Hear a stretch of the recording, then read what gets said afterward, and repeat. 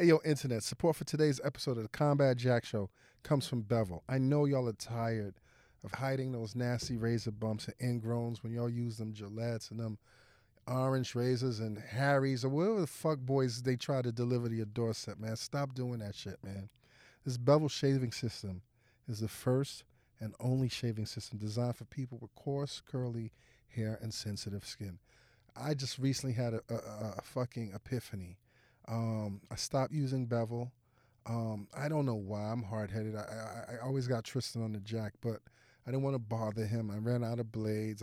My trimmer was not working. I went to see the Dominicans around the way. It was a holiday season. They fucked my shit up. To this day, like to this day, I still have scabs and scars on my head. I feel like such a unworthy representative of Bevel, but now I've seen the light. And I share it with you. Do not do that shit to yourselves. Don't do that shit to your loved ones. Don't let your daughter see the back of your head on Father's Day. Talking about, why is daddy fucking melting? Don't do it. And listen, like I said, Father's Day is around the corner, man. Surprise your pops. And surprise your if you got a baby father, if you got a husband, your brother's got, you know what I'm saying? Just get them the Bevel for Father's Day. Get $30 off a 90-day supply of your Bevel shave system when you visit getbevel.com/Jack. Once again, tell them I sent you Father's Day. $30 off a 90 supply of the Bevel shave system when you visit getbevel.com/Jack. It's time for dad to start shaving smarter, man. Take care of your dad, man. Don't fuck off with them fucking stupid socks and get him a Bevel. And now back to the show. Get ready for combat. No escaping. Get ready for combat. Get ready for combat. Yeah. The Combat Jack Radio Show. Stand up. Hey, yo, Internets. You know what it is. You are tuned in to the Combat Jack Show, the Combat Jack Show podcast. Hey, King, what's going on, sir? I'm glad to be here, beloved. Really? How was L.A., man? You were out in the West Coast. Yes, I was weekend, out in the West Coast. Yeah? First time in L.A. First time in L.A., man? Yes. How were our peoples, man? It was awesome. Everything was cool. L.A. is very interesting, man. There's not a lot of different. The scene is very diverse. You know what I mean? I wish I could have stayed there a little bit longer. Would you say it's more diverse than New York City? Yeah. I mean, in New York? Come on, bruh. Listen, I was in the hood. You smoke that weed. You smoke that good. You smoke that good weed. Allegedly. Yeah. I was in the hood one day, and then I was like in Sunset the next. Oh, I see what you're saying. It's a whole different thing. Right. I guess you could compare it to like being in Brownsville before gentrification, and then being in Soho. Right. You know what I mean? But it's beautiful, man. Okay, well, welcome back, man. Yeah. Do we have any announcements to make, man? We're going to L.A. next month in June, right? Yes, we're going to L.A. We're doing a live show in L.A.? Yes. Okay. More details, on the way. What's the window of time that we'll be out there? End of June. End of June. Yeah.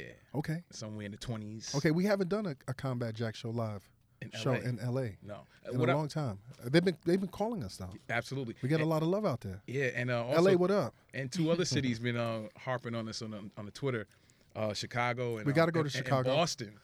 Boston been popping up hard. Boston is hard though, man. But they want us to come to Berkeley, Berkeley College. Boston is hard though, man, because Boston is an interesting city when it comes down to like hip hop. No, let me talk for a second. It's just a very interesting city. Yeah. And we the homie Static Selector, has been here. You know what I'm saying? We haven't had Ray Benzino. Well, we got to get Benzino. I mean, we fuck with a lot of Boston cats, but Boston is such a strange city, man. You know what I'm saying? And Boston, I'm not saying we don't fuck with y'all, because we do fuck with y'all, because y'all give us a lot of love. But, I mean, Boston is the first city that I've ever been called the word nigga. You know what I'm saying? I've encountered so much racism. This is in your college days? No, this is when I was 8 years old. Oh, shit. You know what I'm saying? And I've encountered over the years so much racism in Boston that I really don't understand the relationship between the hip hop culture and such a racist metropolitan city. You know what I mean? It's a weird place. It is. We'll figure that shit out. And it's kind of hard for me to like figure out like who we would love to have represented on that stage with the Combat Jack Show. We might have to go NBA with it, man. What do you mean NBA? Paul Pierce. What you mean, man? Oh, you just go to NBA to get a basketball player? Basketball player or And then football. Boston, they into the 3 stripes too much, man. The Adidas shit. I don't even understand that. What up, Boston? Listen, man. Listen. Internets. I hope you guys have been tuning in to the project that we just released with Spotify and Gimlet Media, Mogul, The Life and Death of Chris Lighty. We are now on the 5th episode. It just dropped. 4th. 5th episode. It just dropped today. It gets dark. People are telling us that this is the next level in urban podcasting. I love the support. For people that are overseas, our Canadian fans, people that are in the UK, Australia, all you motherfuckers that have been complaining that it's not available outside of the US, on June 16th, Mogul, The Life and Death of Chris Lighty will be available on all platforms and in almost all territories. So Canada, UK, you guys are going to get it next month. It's the greatest body of work that I've ever done, and for the people that are listening to it and are championing it, thank you. Recently, man, I've been caught up in this. You know, I hate. Like, my time has been so crazy that I hate when I get caught up in these binges. You know what I'm saying? Like, I tried to binge into like the whole Iron Fist thing, Right. because I'm a nerd like that, but I haven't really. I didn't finish Iron Fist. And then I've been looking at some old shit too, like Naruto and like just a whole bunch of stuff that I don't traditionally look at, man. Right. But recently I got caught up into this whole Dear White People thing, man. And at first, like I watched the first episode, and then I kind of backed off from it. And then I watched the first episode again, and then the second and the third. And next thing I was like, yo, it's 10 episodes, and I'm like on episode 8. Like all night, like I can't get out of this, like this chamber, man. So, I'm really excited, man, because it's a great. You haven't seen it yet. No, I had some issues with my Netflix. You just link. gotta pay your bill, B. No, stop. You just gotta pay your bill, bro. My bills are paid. If your bills are paid, see, okay, dear white people. When a black person is saying they're having issues with their Netflix, it means they haven't paid, or their cousin and them who's been paying the bill has not paid their bill, or you haven't been comfortable enough to call customer service because something ain't right, my niggas. So stop fronting. That's not me. So what is it? Was it where you sweat? I haven't. No. I'll get to it. We're getting ready to travel. I'll get to it while we on the road. Okay, you about to pay that bill too? No. Yo, Atlanta, what up? I know this show comes out a week after we grace your lovely city. Yeah. But we're coming to Atlanta again. Let's stop fucking around. Listen, internets. We're talking about Dear White People. I'm very, very excited to welcome to the Combat Jack Show the creator of Dear White People, Justin Simien, and the lovely, lovely, lovely Logan Browning. Welcome to the Combat Jack Show, y'all. What's going on? Thank you. Good to be here. Do y'all know So anything good. about this? About you? About the show? Yeah. Oh, you fucked with us? Yeah. What? Of course.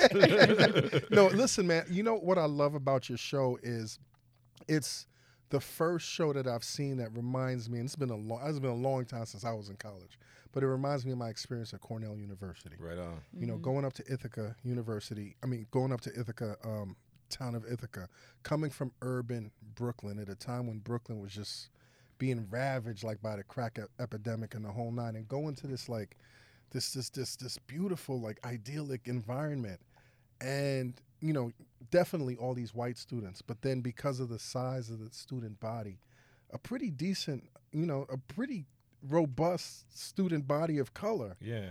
And assuming that I'm going to find my place, and then the 4 years there, I'm like, well, where do I Where do you fit in? Who am I in this milieu? Because I'm not this kid from Atlanta. I'm not this kid from Ohio. And it's like the different classes. Like, I'm assuming everybody's from the hood. Yeah. So can we talk about, what inspired you to write this, man? I mean, it really started, I was in college, senior year, and I was kind of the same way because when I first joined, I remember my freshman year, I was sitting in like the space where the Black Student Union meets, and I was like hanging out with my whites, and I was just waiting for the meeting to start because I wanted to join. I wanted to see what they were talking about. And this woman comes in and she's like, "Hey, so we're about to do the Black Student Union meeting, and we're gonna need you guys to leave." And she was just so dismissive of me because I was sitting with white people. It took me like really kind of like my 4 years there to like fall into like a group of black people, Right. honestly, that like I got along with and liked. And I remember, because I was pretty active in the BSU towards the end of my time at Chapman, and I remember we were just sitting around talking. It was like 3 of us, and we were like best friends, but we kind of like. We didn't love all of the other people that we were around. Right. And we were having this conversation about like, we just hang out with these people because they're black as well. Right. And we just ended up having this conversation. I was like, I've never heard this conversation in a movie before. Like this I don't think it's ever been depicted in a movie or on television. Well, because I think like oftentimes with black movies and shows, and this is not a slight, but it's it's the black experience among black people. But my black experience has always been among white people. Right. It's always been like trying to figure out who I am and where my tribe is among a group of people who have assumptions about me, positive or negative. Having to navigate what I am in society. Now, you're the first person that I've met that's gone to Chapman because my 19-year-old son attends Chapman right now. Yeah. And he seems to be loving it. Yeah. And when I look at his IG or his Snapchats, he's having a ball. I don't see no black people in what's the black population like at Chapman, man? It's low, man. Yeah. It's really low. I don't And know. it's a small college. It's already a small college to begin with. I mean, I'll say this, I was a film student, so like the film school was already international, and you had like, different kind of folks. I'm not saying it was the most diverse place I ever went to, but the film school was all right. It was really just the town itself, and I encountered so many people that literally just had never met a black person before. It was a culture shock because I'm from Houston. Houston was just named the most diverse city in the country. Wow. And I went to performing arts high school, so I was constantly around people of literally every gender, race, sexual orientation. So I go from there to like Old Town Orange, where there's Confederate flags hanging, even though it's not the South. And everyone's white. Like it was a culture shock, to say the least. Yeah. Now, Logan, what's your collegiate experience? So I started off at Vanderbilt my freshman year. Had the best time. It was similar to Winchester in the sense of we had a black cultural center and, of course, mostly white campus. And we would convene in this black cultural center, all of our events. I had classes there. And then my personal experience, I started to bounce around because I was working. I took a leave of absence from Vandy, and I was still a working actor, so I went to UCLA Extension and Cal State LA back home in Georgia, and so it's just been kind of a bouncing around. That's kind of how my high school was, though, because I've been working since I was 14, so I went to 4 different high schools, and I homeschooled myself. So I feel like I've gotten, and it's interesting, my parents, I went to private school and I went to public school. Like, I grew up in a predominantly white neighborhood in a mostly black county. So the public school I went to was mostly black, but the people I was around when I went home were mostly white. I've always been in kind of those like strange circumstances either way. I'd say strange because I think when you're in any place that's like all one thing, sometimes it can seem it's not normal. I think normal is a melting of everyone. But that's. Let me ask you, how close or how personal is Sam White's personal struggle or journey to yours? Pretty close. I'm always trying to figure out where I fit in. I mean, I grew up with parents who, made sure I knew I was black in a positive way, and I was in Georgia that made sure I knew I was black in a not so positive way. And I think I relate to Sam in that way. And also, actually, I think Sam is struggling to like prove a lot of her blackness. Well, she has to because she put her. I don't want to spoil this, but she definitely, talked that talk. Yeah. And now she has to walk that walk. Yeah, and I think people look to her for that too. Right. And I think that because she showed an interest in it early, people like Reggie who were close to her. I'm rooting for Reggie, by the way. You team Reggie? I'm rooting for Reggie. Team Reggie. Team Reggie. Well, people like Reggie, like kind of, they put it on her. They saw her interest, they saw that spark, and made her the leader. And because she's capable, she went in that direction. But that's a lot on a young person's shoulders. I mean, think about millennials now who are being activists. You've got the gorgeous Miss Yara Shahidi, and think about things that are on her shoulders. She showed interest in activism, and now people look to her. She's like about to go to prom, and she's she's speaking on behalf of black people everywhere. When I think back on the anxiety that I had in college. I can't even relate to it now because it's so far. I've lived so much, and the things that seem so silly to me right now were just so life and death. Like I remember, like if I got the wrong haircut, I fucked up. You know what I'm saying? Or if I dated the wrong person that wasn't in this particular circle, what kind of social cachet was I gaining or I losing? How were you able to maintain that level of anxiety and that level of confusion? Really, this has been a project that you've been working on for such a long time. For a long time, and it feels so fresh. Yeah, thank you, man. I mean, listen, I don't think it ever fully goes away. Right. I think this tension of like who I am, because who we really are is always changing and evolving and growing, and we're always going deeper and deeper. But what we are has to kind of stay a little fixed in order for us to like move around in society. So we never really leave that conflict of identity versus self.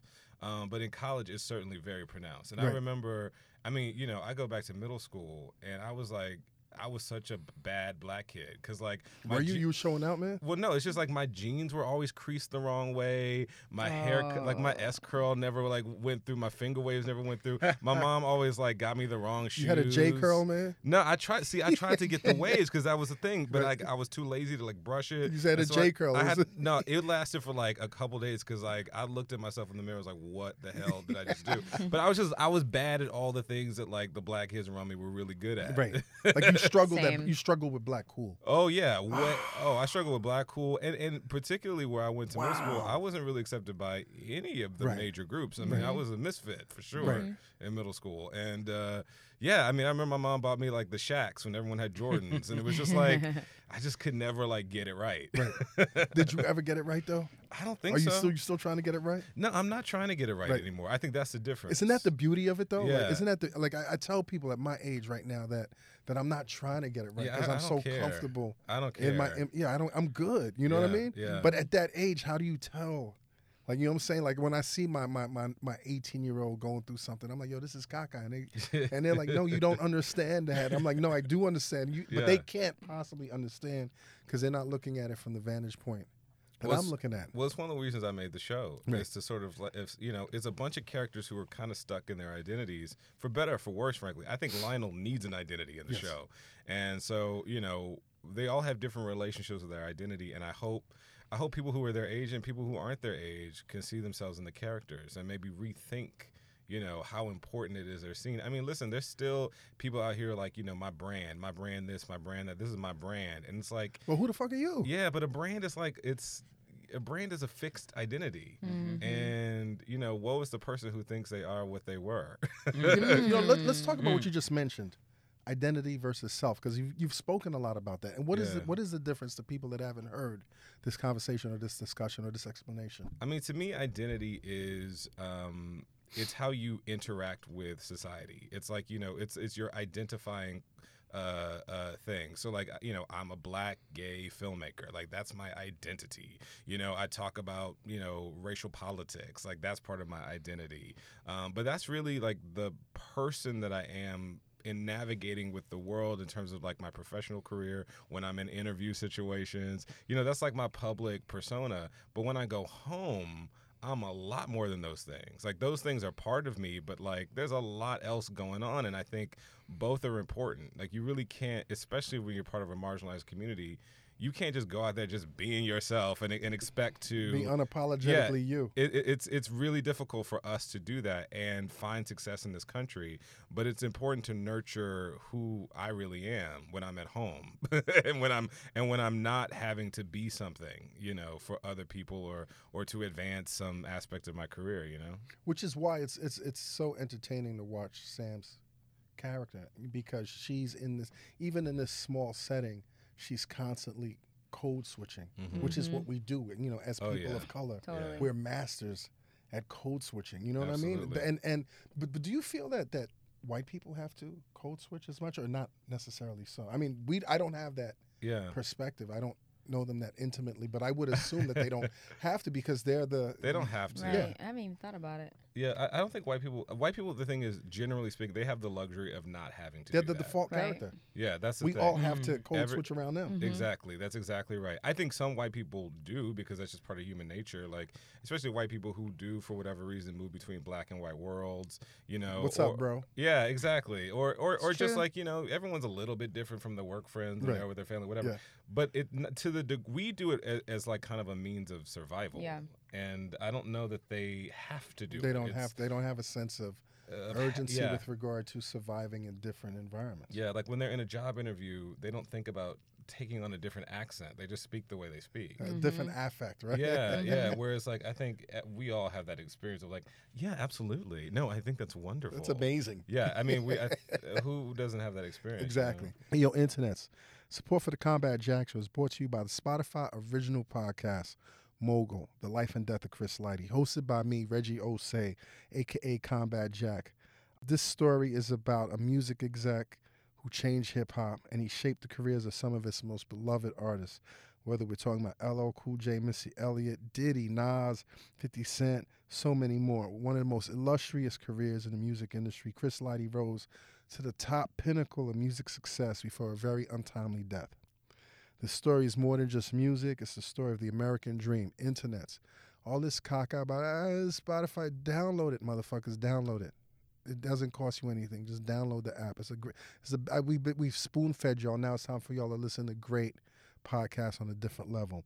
Mogul, The Life and Death of Chris Lighty, is a Spotify original podcast produced by Gimlet Media and the Loudspeakers Network. Follow and listen to Mogul every week, exclusively on Spotify. Now back to the show. I mean, like, even being conscious of things like I'm going into a jewelry store and I feel like I have to, like, show you that my hands aren't in my pockets or they're, like, my purse is not, I don't have a backpack. Like, little things like that a white person really isn't worried about.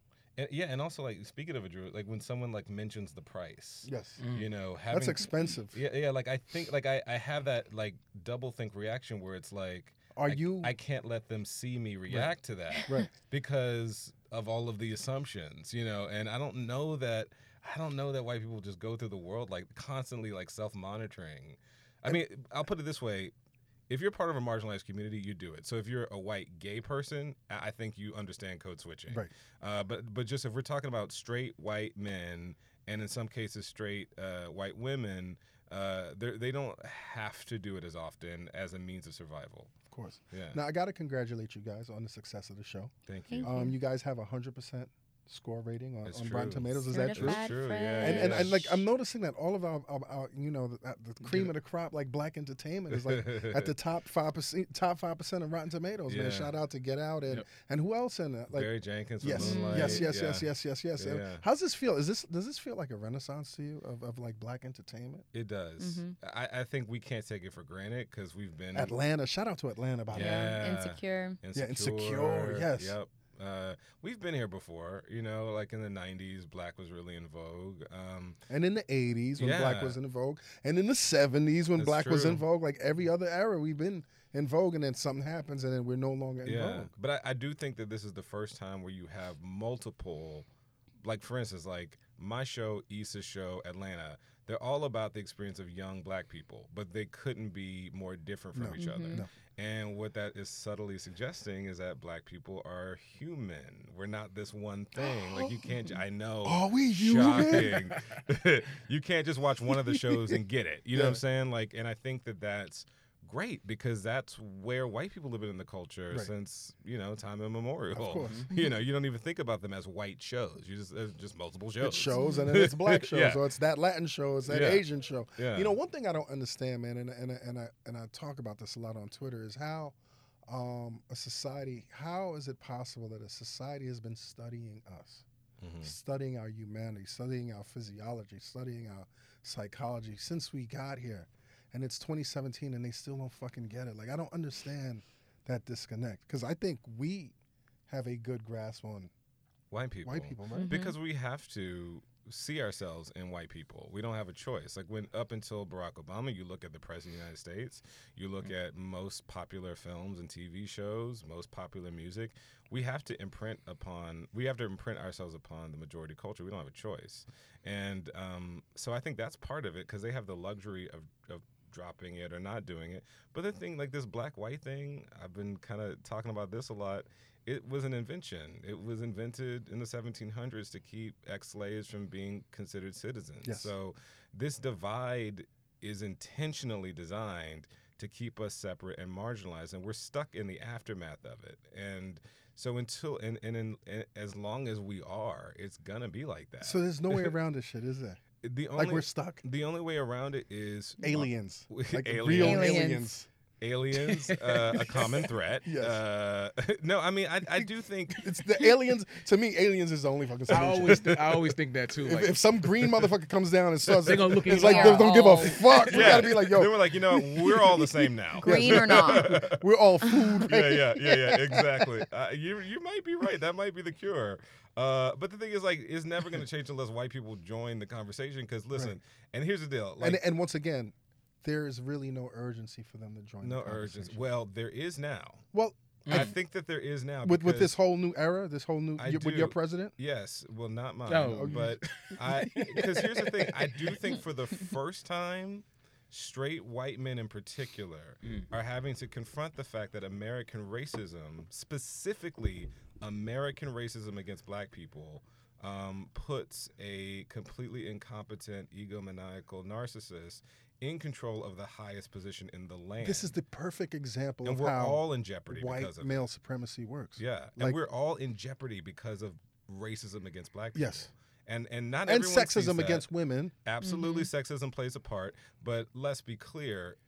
A lot of this is in response to the fact that we had a black president. Of course. Since he took office. Of course, one of our best presidents. Yeah, one of our everything from trying to repeal Obamacare to the tax, just trying to erase his name from history Right. is so clearly a motivation for so much of this. And I think white straight liberals are they have to. It is a matter of urgency for them to awaken to it now in a way that it just wasn't before. A question I posited yesterday was, when, the classic Chris Rock story is there's black people and there's niggas. And like I mean, and I put it in a way that some people were offended because I was joking, like us respectable Negroes. You know how us respectable Negroes, when we see some niggas, sometimes we get embarrassed. Yeah. And I asked a question yesterday. I wonder if some white people are embarrassed by the presence Wow. of is it your president? Nah, man. No, not your president, Logan? Nah. Okay, so their president. Like, I Okay, wonder if I there's a thought sense of you- embarrassment because I think they have a different sense of identity, Yeah. collective identity than we do. We are judged by our people. They necessarily are judged by the individual. So I wonder if there's a sense of embarrassment. I don't I think to a degree. really. Yeah. I mean, that's a tricky one. I've met some. Listen, this is actually. Well, if they don't own like the fact that their ancestors were slaves, then why would they own Yeah. this? That's true too. Well, you know what? There's like I'll talk about a tweet that one of our writers, Jack, wrote after the election. After the election, one of our white guy on our staff, Jack, he tweeted, "Fuck white people." And this tweet, by the way, was taken way out of context by like really crazy trolls on Twitter. I'm not going there, but he, Dear white people writer is racist. yeah. This show is So about y'all white genocide. added gasoline to the Yeah, flame. well, I mean, this was like months before Right. the show came out, so we didn't know. But I do think that there are some white people who are feeling embarrassed. I don't think that that's like the majority. Right. But it's not even about being embarrassed for your race. It's about we're all citizens of this country. Like we should Well all said. be embarrassed Yes. by this. Yes. Mm-hmm. I mean, definitely he's an embarrassment as an American. Yeah. Like period. when I travel offshore, I'm like, yeah, well, I You ain't got nothing to I got say. nothing. I got nothing. The fact that our country Is being run by this incompetent. and Clown. we're all a part of this country, so we are all a part of the system that allowed for this to happen. Yeah, it's funny. I remember traveling to Belgium 10 years ago, and this guy at this bar, the more we drank, started getting more aggressive against me. And then I realized, like, yo, he might want to fight me. And the reason why he wanted to fight me was because he couldn't understand how we allowed, quote unquote, a second term Bush presidency. Wow. Like, and so it was like, Same. and this is Bush, and Bush right now is Oh looking my- like oh like my I God. love Like a Bush, right? saint. Like I always had a soft spot for Bush because I always felt that. He looks like a saint now. I always felt that. I didn't think he was evil. I just think that he crazy. was Dumb. forced into that position. He was a Even with the puppet. towel. He didn't want to was a do. He puppet. didn't want to. He didn't want. It was his papa's. You He know. was a puppet. Yeah. Yeah. But looking at Bush, right? Like, how does Bush look so good? That's bad. Because this dude is just insane. He's insane. And we literally, I mean, it just boggles my mind. Like, people were so miffed by a black president that they literally, like, enabled the That's how it works. craziest, most incompetent That's how it works. person. I mean, it's just That's really, how. and but it's refuse scary. to see that that's what they did. But There's- it's scary to me because we had Michael J. Wood, Michael Woods. Michael Woods Jr. Michael Wood Jr. Baltimore former Baltimore police officer, white guy. yeah. He's just recently moved to L.A. and he was saying how, in the face of an unlevel playing field, equality seems unjust. Yes, right. absolutely. And what that has me thinking is, if America really started to live up to its values, its core values, as is written in the Constitution, all men are created equal, and if we really started to see a form of vast equality amongst everyone, I feel somebody would push the button. Like, I feel somebody would rather blow this ball up Right. than experience. What equality might feel like. Because I'm already looking at it. They already pushed the button with this dude. Right, yeah. I mean, the other thing too is, like, we don't talk about slavery. Like, we just don't. Like, it's a week in a history class. It's a month maybe out of the year. 28 days. Yeah, where people talk about what, someone, he invented peanut butter or whatever. But, like, the truth is like, Cotton mill. we make this joke in the show, and it's so true. Like, in Germany, they instill in their citizens not just a week in school, but their entire educational lives. They talk about the Holocaust. Yes. Like, the names of Jews that were killed are in the pavement, or, in the main cities.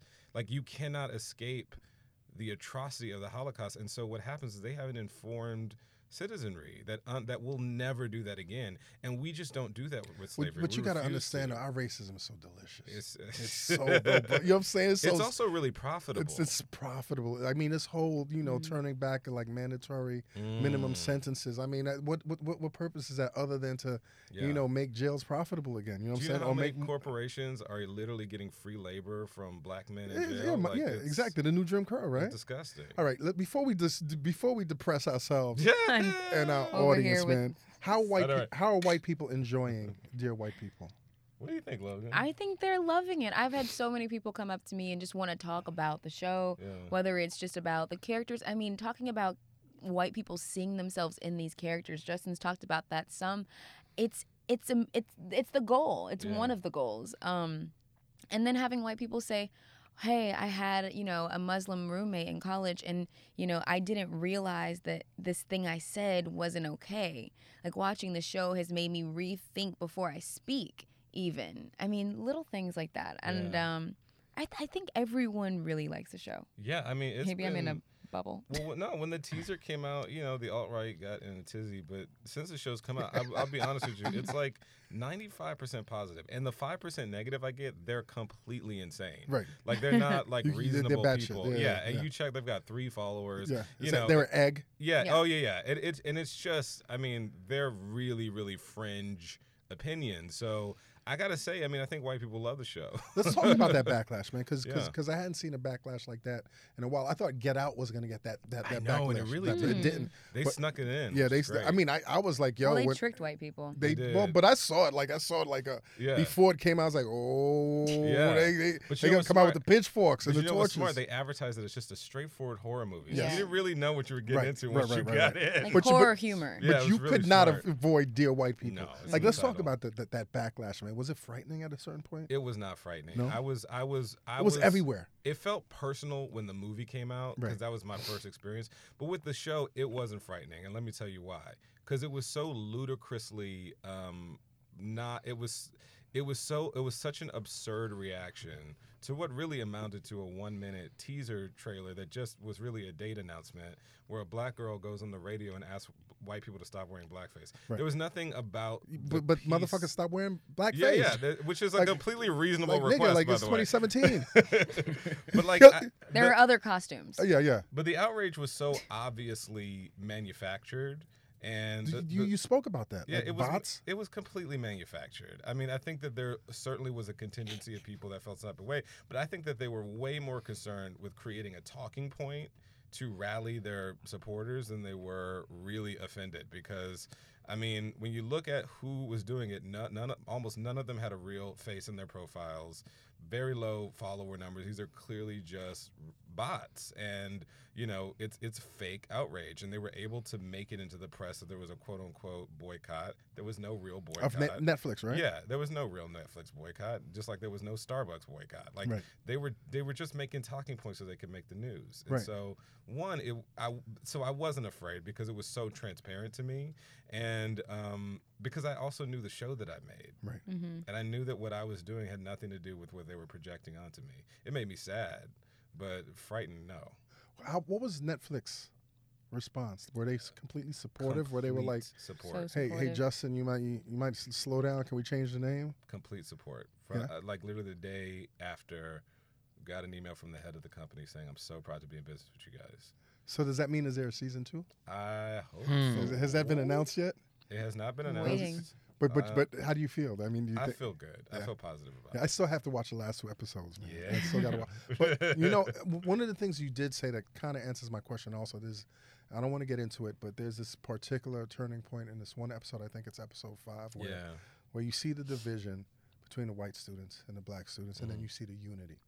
And I think what your show does very well is maintain its sense of being uncompromisingly black, but not to the exclusion of whites. And and it's not even like pandering or kowtowing or whatever. It's just, this is your vision that you see. Can you talk about that?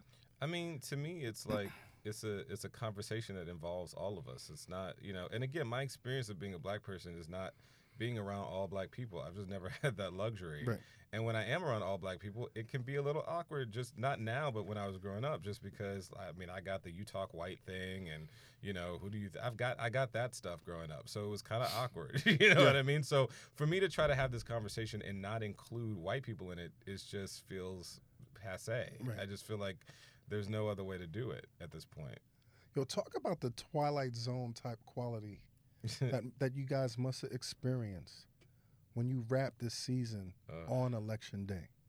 Talk about that. I'm gonna pass this one to Logan for one reason alone, because this young woman and John Patrick, who plays Gabe, we were filming a really heavy scene in the midst of getting those election results, and they were able to hold it together in a way that was really remarkable.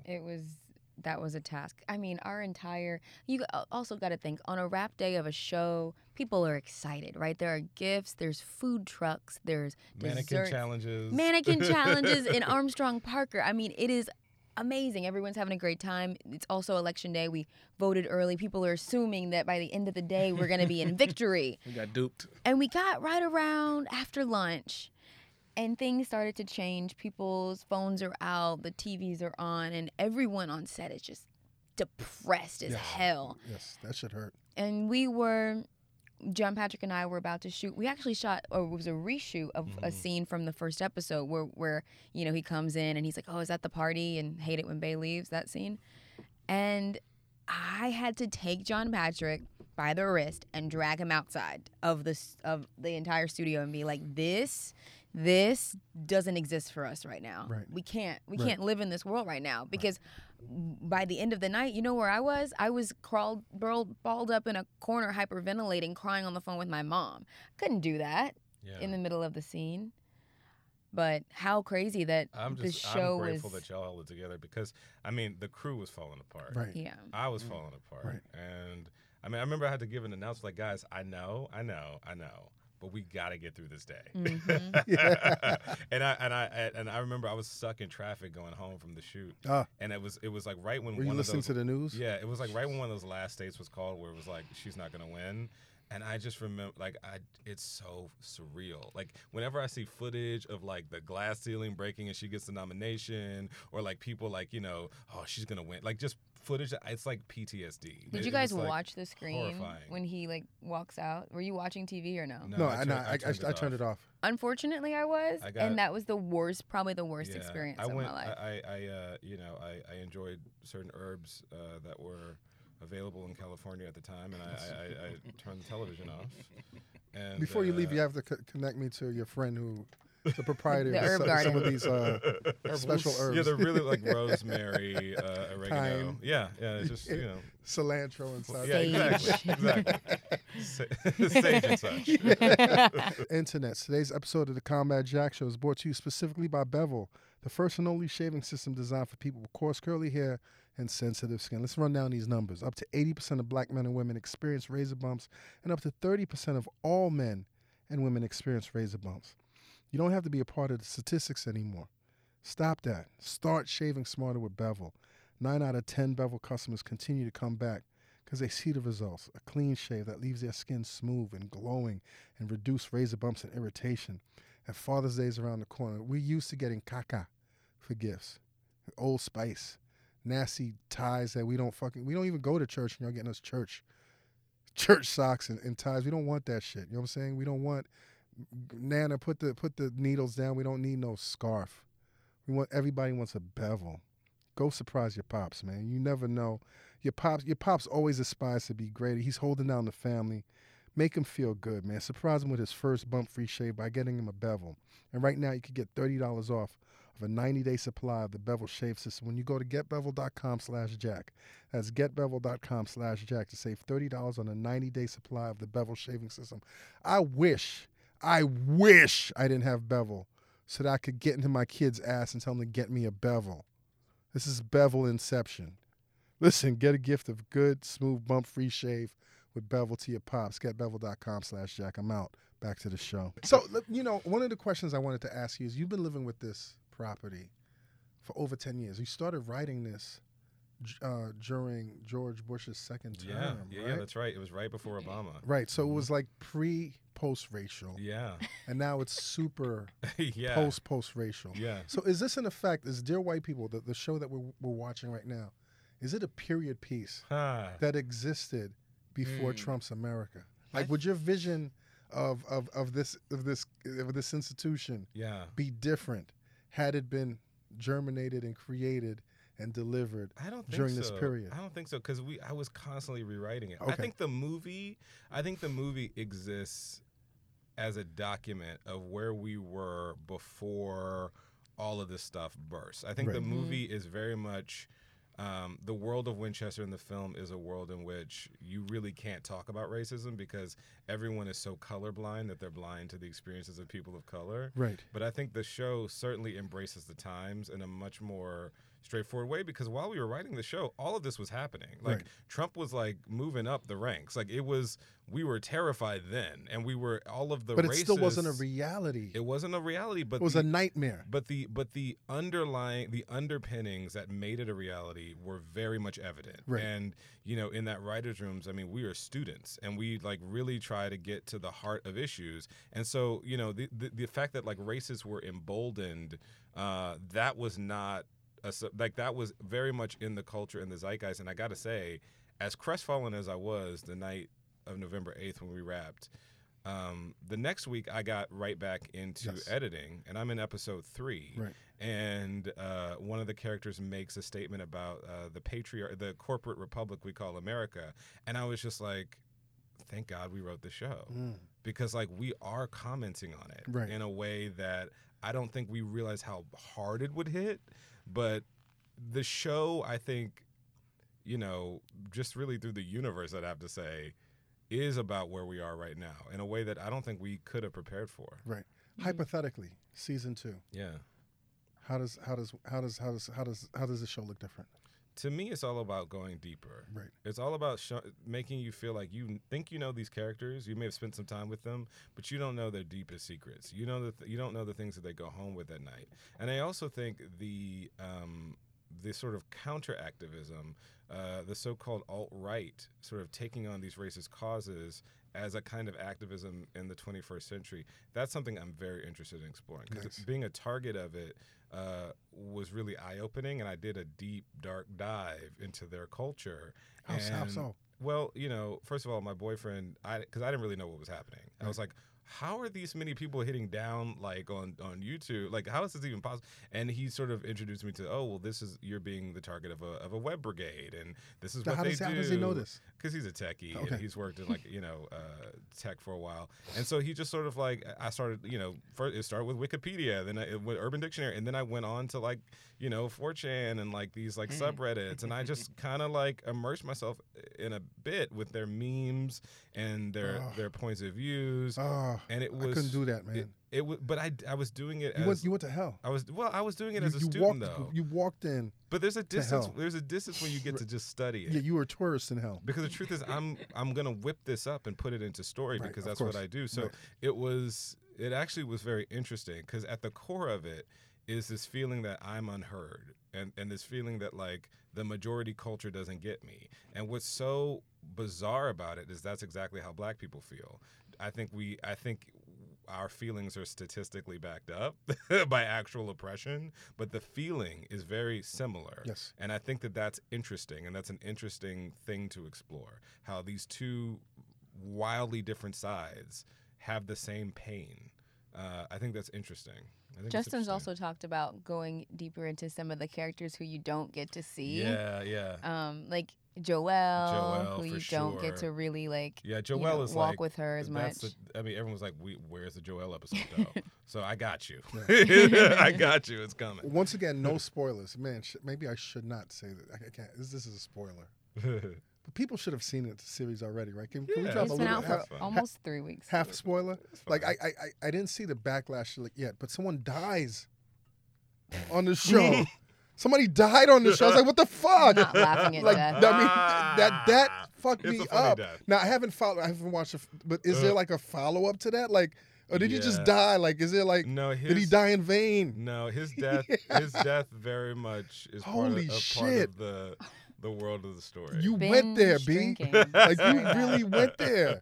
It's not really a spoiler because people who have seen the movie you're not gonna see it coming. Yo, I promise. was like, what? Logan, Sam lights up every scene. Wow. She lights up every scene. Like, would you say that she's the main character of the show? Thank you for saying But that. would you say that either of you? Like, I see her as the glue that like links all of these characters. Hence Because main. my personal, this is my first time being number one on the call sheet, Right. and for me, I take that leadership role seriously. And so, in the way that my parents supported me to no end growing up, and that's what made me want to do what I do so well. I want to give that back. So, I feel like I'm my cast's number one fan, and I see them all as like. I see us all as these stars of the show because it's multi-protagonist. Right. We kind of are all these stars of this thing, and I think I just kind of link them all together. but that's not really what the point of my question is your DMs lighting up right now? That's hilarious. Are they lighting up right now? I've had some really strange experiences. I've heard some voicemails. It's fine. There are some stories. I won't out people. No, but don't out anybody. But some is it people. crazy now? I mean, some people like some people you'd be very surprised Yes. about are like thirsty. Like industry, like sweet. industry like cat. sweet, but sweet but thirsty. Like a you sweet you tea. set the trap, and here comes the thirst, right? I How you mean- dealing with that? It's a new, like, you've been working in this game for a long time, but how are you dealing with this newfound level of fame? I guess I don't realize that. My parents are just like, my dad was the most humble guy and just treated everyone the same, and so I just feel like I treat everyone the way I wanted to be treated. I don't know. I don't really. I guess I don't get it. Maybe I don't Right, get it. right. Maybe I'm oblivious to it. But now you have access to a lot more. Like, you can now DM whoever the hell you want. You know what I will say? I do appreciate the fact that I'm in a place in my life where I can start making choices that matter and Right. and say things that matter, and people will listen. And I feel like not everyone deserves to have that kind of attention because they don't do the best things with it. Right. So I do appreciate that I'm in a place where I can highlight the people in my life who do great things. Your media training is so on point right now. I don't have any media training. Oh, that was so well delivered. Oh, thanks. That was so well delivered. Now, Justin, before we went on air, you were talking about how you've shut down your Twitters. Just on my phone. Just On on your my phone? Really? Yeah. How? How, So Sway? it's How? not permanent. Right. Okay. What But happened? this Like, is- you get all this. you're in the center of like this force of nature when white America comes at you, and you're standing in the middle of that. But here's what was strong. What the fuck happened, B? Here's what was happening. What was happening is I'd get up around 7 a.m. and the first thing I do is check my phone because I need to know what time it is. Of course. Next thing I do is go into Twitter. Notifications. And then I'm immediately sour for the rest of the day because of whatever Trump just said and did. Oh, no. And whatever article just came out. And I just find myself just retweeting like, oh, my God, we have to get him out. And I'm like, I'm only talking to the people that already agree with me, one. And but two, like. Don't let Trump. Yeah, but build the other, the wall around but the you other with thing, but the other Twitter. thing too is like, you know, it really is kind of addictive. Like, yes, because I am getting more attention on Twitter than I had before, and just hitting that refresh button, and saying, "Oh, what you guys? Oh, you like the show too? Retweet." It just felt a little dirty, and is it cathartic a little bit? Yeah, it was cathartic, but it was also like, I should get my dopamine fix from other things. So, like, my thing is, like, I'm still on Twitter, and I will put it back on my phone, by the way. Put it back on your phone, bro. But I just, like, I needed a week off. It really was, you know, my boyfriend challenged me to do a week just because I honestly was waking up pissed off. Right. And, you know, we talked about I'm a Buddhist. Like, I have a morning ritual I was trying to do, and it would just be derailed because I'd be so mad. I would spend, like, 2 hours just retweeting, like, oh, my God, Comey, or whatever the heck it was. And it was wasting my time. It was wasting my time. Yeah. So I had to, like. You know what? Let's talk about that. Like one of the things that we have in common is we're both practicing Buddhists. We both chant. We're Nichiren Buddhists. SGI. We chant Nam Myoho Renge Kyo. That's right. I read that about you. I've been practicing now for 27 years. It's amazing. And my practice has gone from like sometimes I'm super focused and I can chant that eat that hour in the morning. Yeah. And sometimes I'm like, man. Yeah. But I find now, even when I'm maintaining my morning ritual of chanting that hour, half the time I'm scrolling through. Has that happened to you? Are you like I started. Are you practicing right now? Like, are you on social media and chanting? No. You gotta help me, bro. I put it on airplane mode because I was when I first started. Oh, chanting, you gotta help me. This shit is so. When I first started, help me, Justin. Dude, I'm fake chanting right now, my dude. This is what when I first started chanting, I'd be answering texts. Like I was like, so I try to put it on airplane mode just so I don't even have the temptation. Right. And that's one of the reasons I took Twitter off my phone because like I don't have to respond to everything. Right. Like it was getting to be a bit of a trap. Guys, I'm really impressed that you can chant and text at the same time. You're not supposed to. You're not. But I'm not we've all supposed to. done it. Some of my members are gonna be like, Reggie. We've all done it though, you know. But let's talk about your practice, man. How did you become a Buddhist, and how did you apply it? Because I know about the practice. I know how I apply it to the Combat Jack show. Yeah. Even though a lot of my niggas out there don't really understand that I'm doing that. But I want to talk about your practice and what it means to you and how this helped you flourish. I was raised Catholic, and you know, I'm more Catholic than you, by the way. Really? More Catholic. How? What is that? I'm more Catholic than any motherfucker I know. How? Okay, I got you. You want to put some money on it? No. Does anybody want to put some money on it? I just want to know what you mean. So, family's from Haiti. I'm first generation. Okay. Right? In Haiti, the priesthood is like seen as like the fourth occupation: lawyer, doctor, whatever, priest. Right? Out of my 5 uncles, 4 of them are Catholic priests. Wow. And my 2 aunts are Catholic nuns. So you were in it. So I grew up like running around in the church, drinking the wine, altar boy. They're like, he's gonna be the So, you know all your creeds, Nicene Creed, Apostles' Creed. I don't know. I went to Catholic school. I'm not Catholic, but went to Catholic school, so know all those things. You probably would know them better than I just took it for granted. Like you can have the title though. Yeah.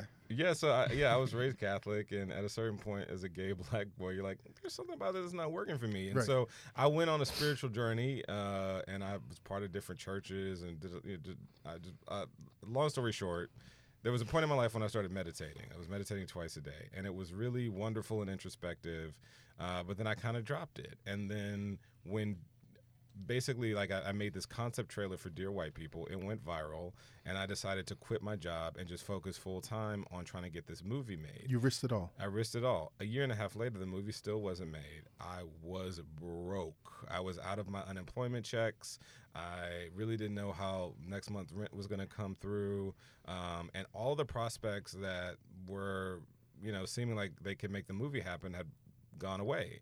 And, so of course, this is the moment when a friend of a friend of a friend, invites me to one of these meetings. And I'm open to it because I'd already meditated. Right. And Was it weird when you walked into this meeting? It wasn't just because I had that meditation practice. And I was already open to the idea all these of, super happy motherfuckers. Yeah, they're Hi. real happy. Hey, how's it going? Oh, you're going through you're going through a struggle. Congratulations. And so, and I think like a lot of people who were raised Catholic, very anti-organized religion. Yes. So I was leery, but when I sat down and I started to chant, I couldn't deny what I felt. And what I felt was something I only felt after I was like meditating in the best circumstances. Right. I just felt a fire in my chest. And so I try to say, that when you start chanting, they say, start chanting for what you want. So I started chanting about the movie, making it happen. I ended up house sitting for a friend for some extra cash. They were a Buddha. I didn't know this, but they had a Gohanzen in their house, and the Gohanzen is a scroll that you kind of chant with. Did they have an Il Butsudan? Or they had a Butsudan, and you chant with this scroll because it represents you in your life. Anyway, so I was like, okay, well, this is a sign. So I started chanting to that Gohanzen, and then by the end of the week, when they came back, and I was thinking like, okay, well, I gave it a week, nothing really happened. I think, this was a great experiment, but I'm not going to go get a Gohanzen. I'm not going to join this thing. And literally the last day that I had with my friend's Gohanzen, I got a random text from another member saying, hey, would you like to get your own tomorrow? So I was like, okay, I can't really deny this. So I got my own. And long story short, I started chanting, and the first person who passed on the movie ended up financing it. We had a budget all of a sudden that was way bigger than anything we were being proposed to. I was in production within a couple months. We got into Sundance. I met my life partner. All of this stuff happened. Your life opened up. My life opened up, but here's where the practice really took off for me. I got all of these things that I thought I wanted and thought I needed to make me happy, and I was miserable, and I couldn't get out of bed in the morning, and people would be like, you must be so excited, the movie's doing so well, and I would say yes, but I didn't really feel it, and it was the first time I had to realize, you know what, like, I have depression, and I've had it my whole life, and I never knew that that's what this was, and I'd see those, like, commercials and, like, laugh at the white people who were so sad and they had to take pills, and I didn't realize that, like, I had this block from even just accepting blessings in my own life. Right. And then that's what my chanting practice became about. It became about like, how do I be happy no matter what happens? Yes, and that's what it is about. That's really what it's about. Regardless if you have all the trappings that you need in life or nothing. But that's the thing. It for me, chanting, it forced me past that illusion that made me think, oh, I had to get all these things to be happy. Right. And I had been holding that my whole life. And now I realize, okay, the happier I am, the better my work is. It's the other way around. Yeah. And so, it really completely transformed my life. It's a synthesis of everything I've learned and have studied in my spiritual journey. It just feels right. So that's why I continue to chant. Human revolution, right? Yeah, man. There you go. Yeah. What I find really refreshing about Dear White People also, and you don't really see this with regard to shows that are, that have such a huge black cast and the black themed, is the whole story of sexual identity in college. I've never seen that. Sure. Like recently we see that in Moonlight, but I've never seen that in a college setting.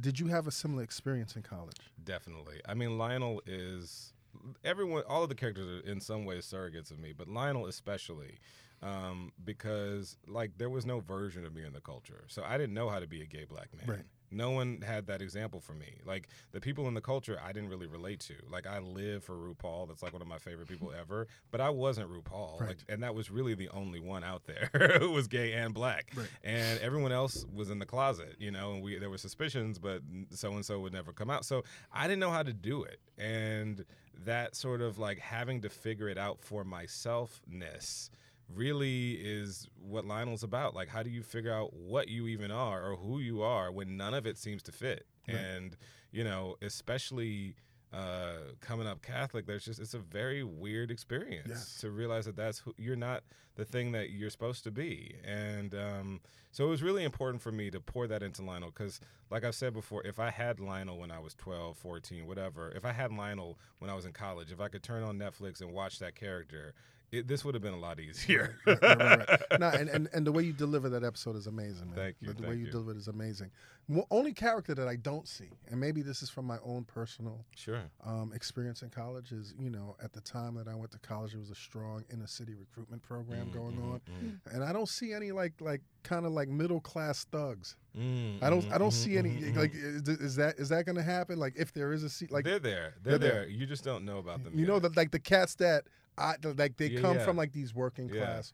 Or you know solid middle class families, but they aspire Right. to sell drugs with the townies. Right. You know what I mean? Coco is that, except she took the different route. Right. She comes from the inner city. She Right. came from a violent sort of neighborhood, but she sort of really put a lot of energy in covering that up. Yes. I'll say this: we don't know everyone's origin story yet, and that's very intentional. And there's characters who you think now, oh, that's a funny sidekick to that character, but one day that episode is going to pop on, and you're going to go, oh, we're going to go into this person now, So not only do I feel you on that, but yeah, we're going there for sure. Yeah. Logan, I gotta ask. I mean, I haven't I don't know like I said, I have 2 episodes left. Gabe or Reggie?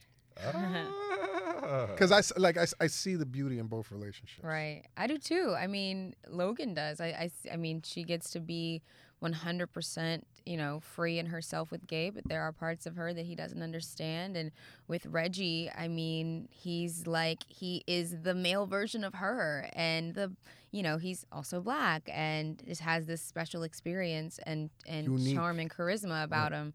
So, I mean, she's just like dipping her toe in all the ponds. That was my favorite scene, though. I mean, like I said, I'm not getting into it, but I felt Reggie's pain.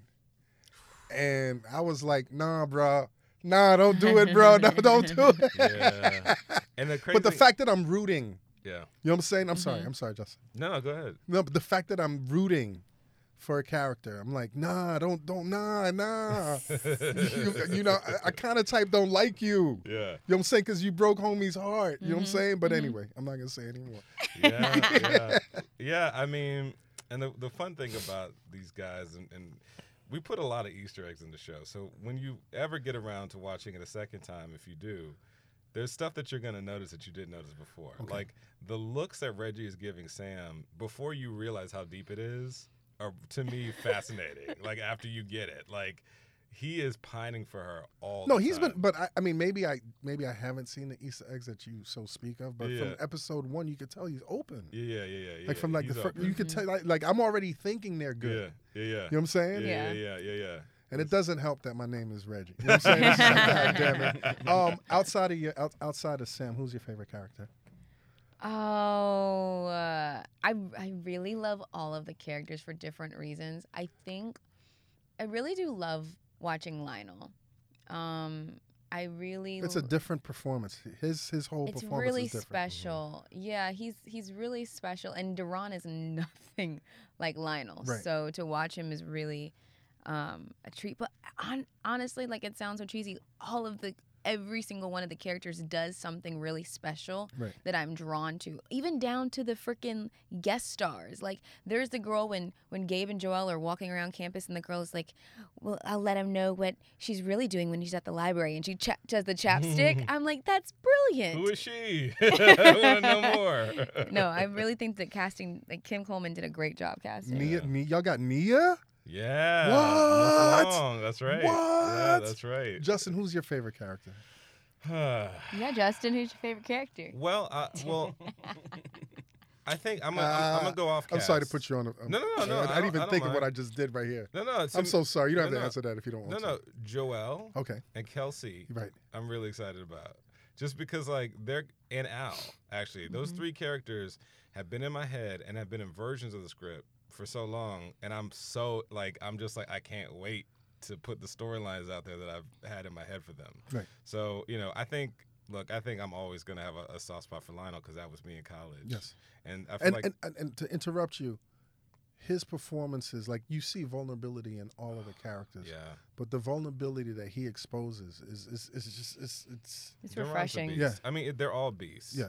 The fun thing about Duran is, like she said, like, he's just so wildly different in regular life It really is shocking To see him channel how this. easily he slips into Right. that role. Right. It's really remarkable. Are you paying homage to Spike Lee's School Days? I have to, because here's the thing: I like that. he invented the subgenre that I'm operating in, and I'm standing on his shoulders in this respect. I'm not saying whatever. I'm just saying that like I would have never thought that I could make things like this with an artful take about Black lives if it wasn't for his work. So yeah, I had to, not only I felt a responsibility to pay homage to him. That's dope. I did. That's dope. Yeah. Stanley Kubrick. That's huge, my hero. huge That's my influence on hero. you, right? Yeah, that's my hero. So you've been living with this property for 10 years. Mm-hmm. Is there anything? What's your favorite genre? What's the next move for you? What's your favorite genre of movie? My favorite genre is actually musicals. Really? Musicals and Oh. sci-fi are my favorite Okay. genres. Yeah, Okay. yeah. So are we going to see some musicals? I'm Are working on musicals sci-fi? I'm working on What? it. No, I'm working on it for real. I'm working on it. There's a few musical projects that are in the works that hopefully will happen. That's dope. That's Yeah. dope. And Miss Logan? I mean, I like both of those genres. I kind of want to piggyback off of his, just because they're happy and feel good and special, and it's kind of like nerd culture. Right. I love that cult following and nerd culture. So I'll just piggyback off of Justin. I'm just Yeah. gonna copy you. Let's do it. Okay. I'll tell you, just to put myself in the conversation, this has been my best year, my favorite year, because Awesome. my favorite genre is horror. Oh, And for the past 5 man. years, I've been on Twitter like, if Oh. Hollywood ever minds a black person's perspective or people of color So into good. horror, Yeah. it's gonna be the next level. And then Well- I was like, it was like I will tell you this. Jordan Peele really, it was personal to me, and we had him on the show recently, and it was amazing. I was beside myself in that movie. I was so I was like, they let him do this, Yes. and he did it so well, and Yes. it was so successful. I like. Uncompromisingly black, Oh but my but God. satisfying to every demo that watched that movie. I'll tell you this. I've been working on a horror movie for the past 5 years. Come on, you got to bring it, dude. Listen. Come on, thanks to Jordan, I might have a shot. Can you put no offense against the whole sci-fi musical thing, but can you just bring that horror, please? Bring script- that horror, listen. B. The script is done. Yo. Hopefully, we can make it happen. Yo. Last Yeah. question. Yeah. I ask all my guests this. Top 5 MCs. See, this is gonna make me not feel black enough. Yeah. Not gonna make me feel black enough. Yeah. All right. We could do this together. Slick Rick. No, you say separate. No, separate, please. Slick is good. Slick Rick. Good. In no particular order. Okay. Yeah. No, there isn't one. Cool Mo D. What? Jay. What? Z. Nas. What? And I'm gonna go with Tupac. That's a good list. Yeah. Yeah. And we never criticize anybody's list. Never, there's never been a bad But that's list. a good blend from errors. You Yeah. know what I mean? There's never been anybody that's been like tortured or crucified because so. Miss Logan. He prefaces I it. just want you to feel comfortable. This is. Don't you guys feel free on here? Kesha, Like, don't you I Logic. mean, I feel kind of Macklemore. awkward. I mean, no, shut up. I'm just kidding. I'm kidding. Okay, wait. So, the definition of an MC is what? I mean, listen. Whatever your definition is, somebody told me recently that one of their top 5s was Big Bank Hank from the Sugar Hill Gang. Wow. From Rapper's Delight. Wow. Okay. Which was the original, to Right, me, sucker right. MC who bit somebody's rhymes. But Right. but for Sugar Hill Gang, we would not have hip hop as an industry Sure. that we all enjoy today. So, Yeah. like I said, once again, no judgments. All right. Well, I'll get Jay out the way. He's on the list. Yes. And I don't want to take your list, but Tupac has to be on my list. Okay. Is it bad that Eminem's on my list? No, what? No. I Eminem's love great. Eminem so What? much. Like Eminem, listen. I don't great. think Eminem has put out hits in a very long time, but Yeah. Eminem at the top of his game, Yeah. run, I First love two his albums. characters. Run. Like run. I was a big fan. And Eminem's still deadly. Okay. Oh yeah. Yeah. All right. M-Pac. This kind of, maybe this is a little cheesy, but like LL, I just really like his vibe. Is LL that bad? He's a GOAT. Okay. LL is Okay. LL is the Okay. goal. Okay. The original Drake. It's fine. The original many things. The original everything. That's a good addition to the list. And then Pac LLM. I'm trying to pick I have a favorite female. I'm trying to pick though. Let's see. I mean, I guess I don't want to say Missy is my favorite, but like, because I feel like there's 6 for me. Yeah, I feel like really. Yeah. I feel like who are some other good female? I mean, to me, it's a toss between Latifah and Lauren. Latifah, Yeah. Lauren, done. That's a wrap. Lauren, she's real. Yay! Listen, I did it, guys. Am I black enough? She's so black right now, black power, but You both said Pac. Are you guys excited for the Tupac movie? I'm always cautiously optimistic about biopics. Same. cautiously. I wanted to play Cautiously Jada. optimistic. Did you? I auditioned, didn't get it. I could see you as Jada. For sure. What? Kat got it though. People always say me and Kat look alike, Oh, so yeah. that works. What? Well, when they do the Will. Yeah. Will and Jada, you'll You'll get a Who's shot gonna- to play who's James gonna at play some Will? point. Yeah, I don't know. Right. We'll meet him Michael later. B. I don't know. Listen, guys, it's been great having Thank you you guys for having on us. the show, man. Continued success. Thank you. If there is, I look forward to a season 2. Me too. I can't wait to go back home and finish binging Yeah. on the rest of the episode of season 1 of Dear White People. I have not seen the movie yet, Cool. so I have to go back and see the movie. Check it out. But continued success, and thank you so much. Same Thank to you Thank for you having so us. much for what y'all are Really doing. appreciate Thank it. you. Thank you, King. Yeah. Yo, listen, man. Much success. I'm gonna make sure. To pay your bill. No. I'm Pay gonna that make bill, sure I'm man. gonna watch Pay it. that Visa. Put that Visa down, man. I don't have a visa. Stop playing, man. I'll give you my I got a password. MasterCard. You can just- Nah, man. Much more success, man. This was. I can't wait to drop this episode, man. Yeah, definitely. Thank you. Internets. You know what it is. Dream those dreams. Dreams. And then man up, woman up, and live those dreams. Because a life without dreams is black and white. And the universe flows in technicolor and surround sound. Hey. Through. Awesome. Hey, yo, internets, do not forget this week's episode of the Combat Jack Show is brought to you by the new Spotify original podcast, Mogul, The Life and Death of Chris Lighty, hosted by me, Reggie Osei, Combat Jack. Mogul details one of the most illustrious careers in hip-hop and Chris Lighty's rise to the pinnacle of musical success before a tragic and untimely end. His story is bigger than just music. It's broader than that. It's bigger than hip-hop. It's a story of the American dream told with dope beats over dope rhymes. Mogul, The Life and Death of Chris Lighty is a Spotify original podcast produced by Gimlet Media and the Loudspeakers Network. Follow and listen to Mogul, The Life and Death of Chris Lighty, every week only on Spotify. Motherfuckers, download the app. It doesn't hurt you nothing, man. It's not like no app that puts the feds into like no, we not on that fed shit.